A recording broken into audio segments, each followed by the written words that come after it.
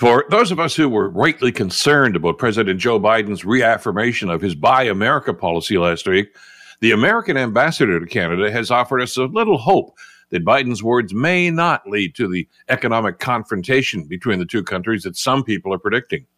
Ambassador David Cohen stated over the weekend that yes, Biden was serious about his Buy America statement, but that the bilateral trade agreements between our two countries will be honored, and that we shouldn't be worried about how Biden's plan is actually going to affect Canada-U.S. trade.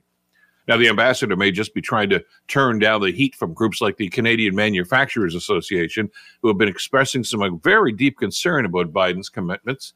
But damage control from the ambassador will do little to assuage the angst that Canadian industries who supply raw materials and products for many American projects are feeling right about now. They have good reason to be concerned. That bipartisan standing ovation that Biden received when he made that pledge is representative of a strong America First economic mindset in the States from both political parties. Patriotic chest thumping may be good politics, but it's bad economic policies in the 21st century. And we hope that some clear thinking people in the Biden administration will actually see that. So when the president and the prime minister sit down in Ottawa next month, let's hope that the president reaffirms that the new NAFTA deal and other long-standing trade agreements are the foundation for economic growth for both of our countries. I'm Bill Kelly.